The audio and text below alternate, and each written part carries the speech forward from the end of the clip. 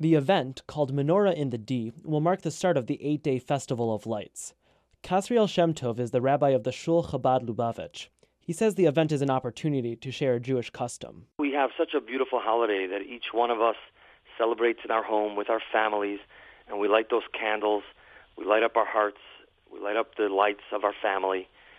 But it's also a time when we all can come together as a community and do it together in the center square, bringing the message of Chanukah to the public, to the world.